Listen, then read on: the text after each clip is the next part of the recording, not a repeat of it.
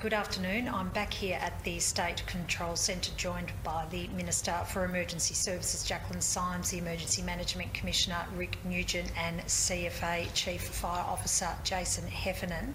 And as the Victorian community has been warned in recent days, today, as we are seeing, has been an incredibly difficult day for fire conditions, with extremely hot weather across the state off the back of those recent hot days, and also with hot winds and with the predicted thunderstorms coming through this evening with the wind change. It's going to continue to be a difficult few hours ahead, and of grave concern, of particular grave concern, is the large fire that is out of control, moving in an easterly direction around the Beaufort area.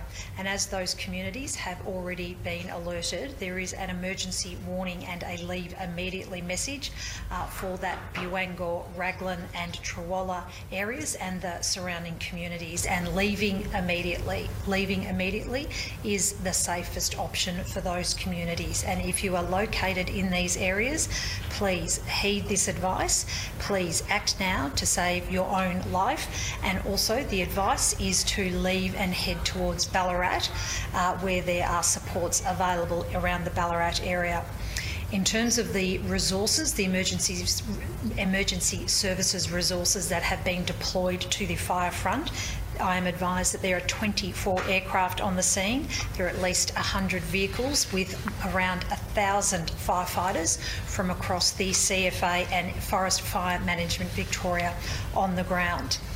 In terms of those relief centres in the Ballarat area to support families and communities who have left the affected areas, there is a relief centre located at the C.E. Brown Reserve in Windaree, known as the Lake Windaree Football Ground, and there's also another relief centre has been established at the Alexander Oval on Waratah Avenue in Ararat.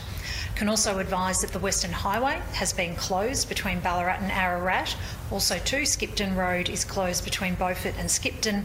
And for the local community, please continue to monitor the Vic Traffic website for further updates, and there are detours in place for residents who need to leave. Also too, the train line has also been suspended between Ballarat and Ararat, and I'd encourage people to check Public Transport Victoria website for updates. There has also been other fire activity in other parts of the state. A grass fire travelling from Smiths Road, Parwan, in a southerly direction towards Geelong, Bacchus Marsh Road, and that is now under control. I want to extend my thoughts and the thoughts of the broader Victorian community to those individuals and families and the farming communities who have evacuated and who will be deeply concerned about this situation with this fire in the context of their homes, their properties, their farms, their livestock and their businesses. And our thoughts are with all of you right now. And I also want to continue to extend our support and gratitude for the firefighters and emergency services personnel who are on the ground right now battling this significant fire in the western part of the state. This is a fire situation that is continuing to evolve very quickly, and there will be ongoing updates both to the broader Victorian community, but particularly to people in the local area as this fire continues to move, both with the current wind and also with the wind change coming through in a few hours. So it does signal that there are going to be difficult conditions for quite a few hours yet in terms of the wind as this fire activity continues.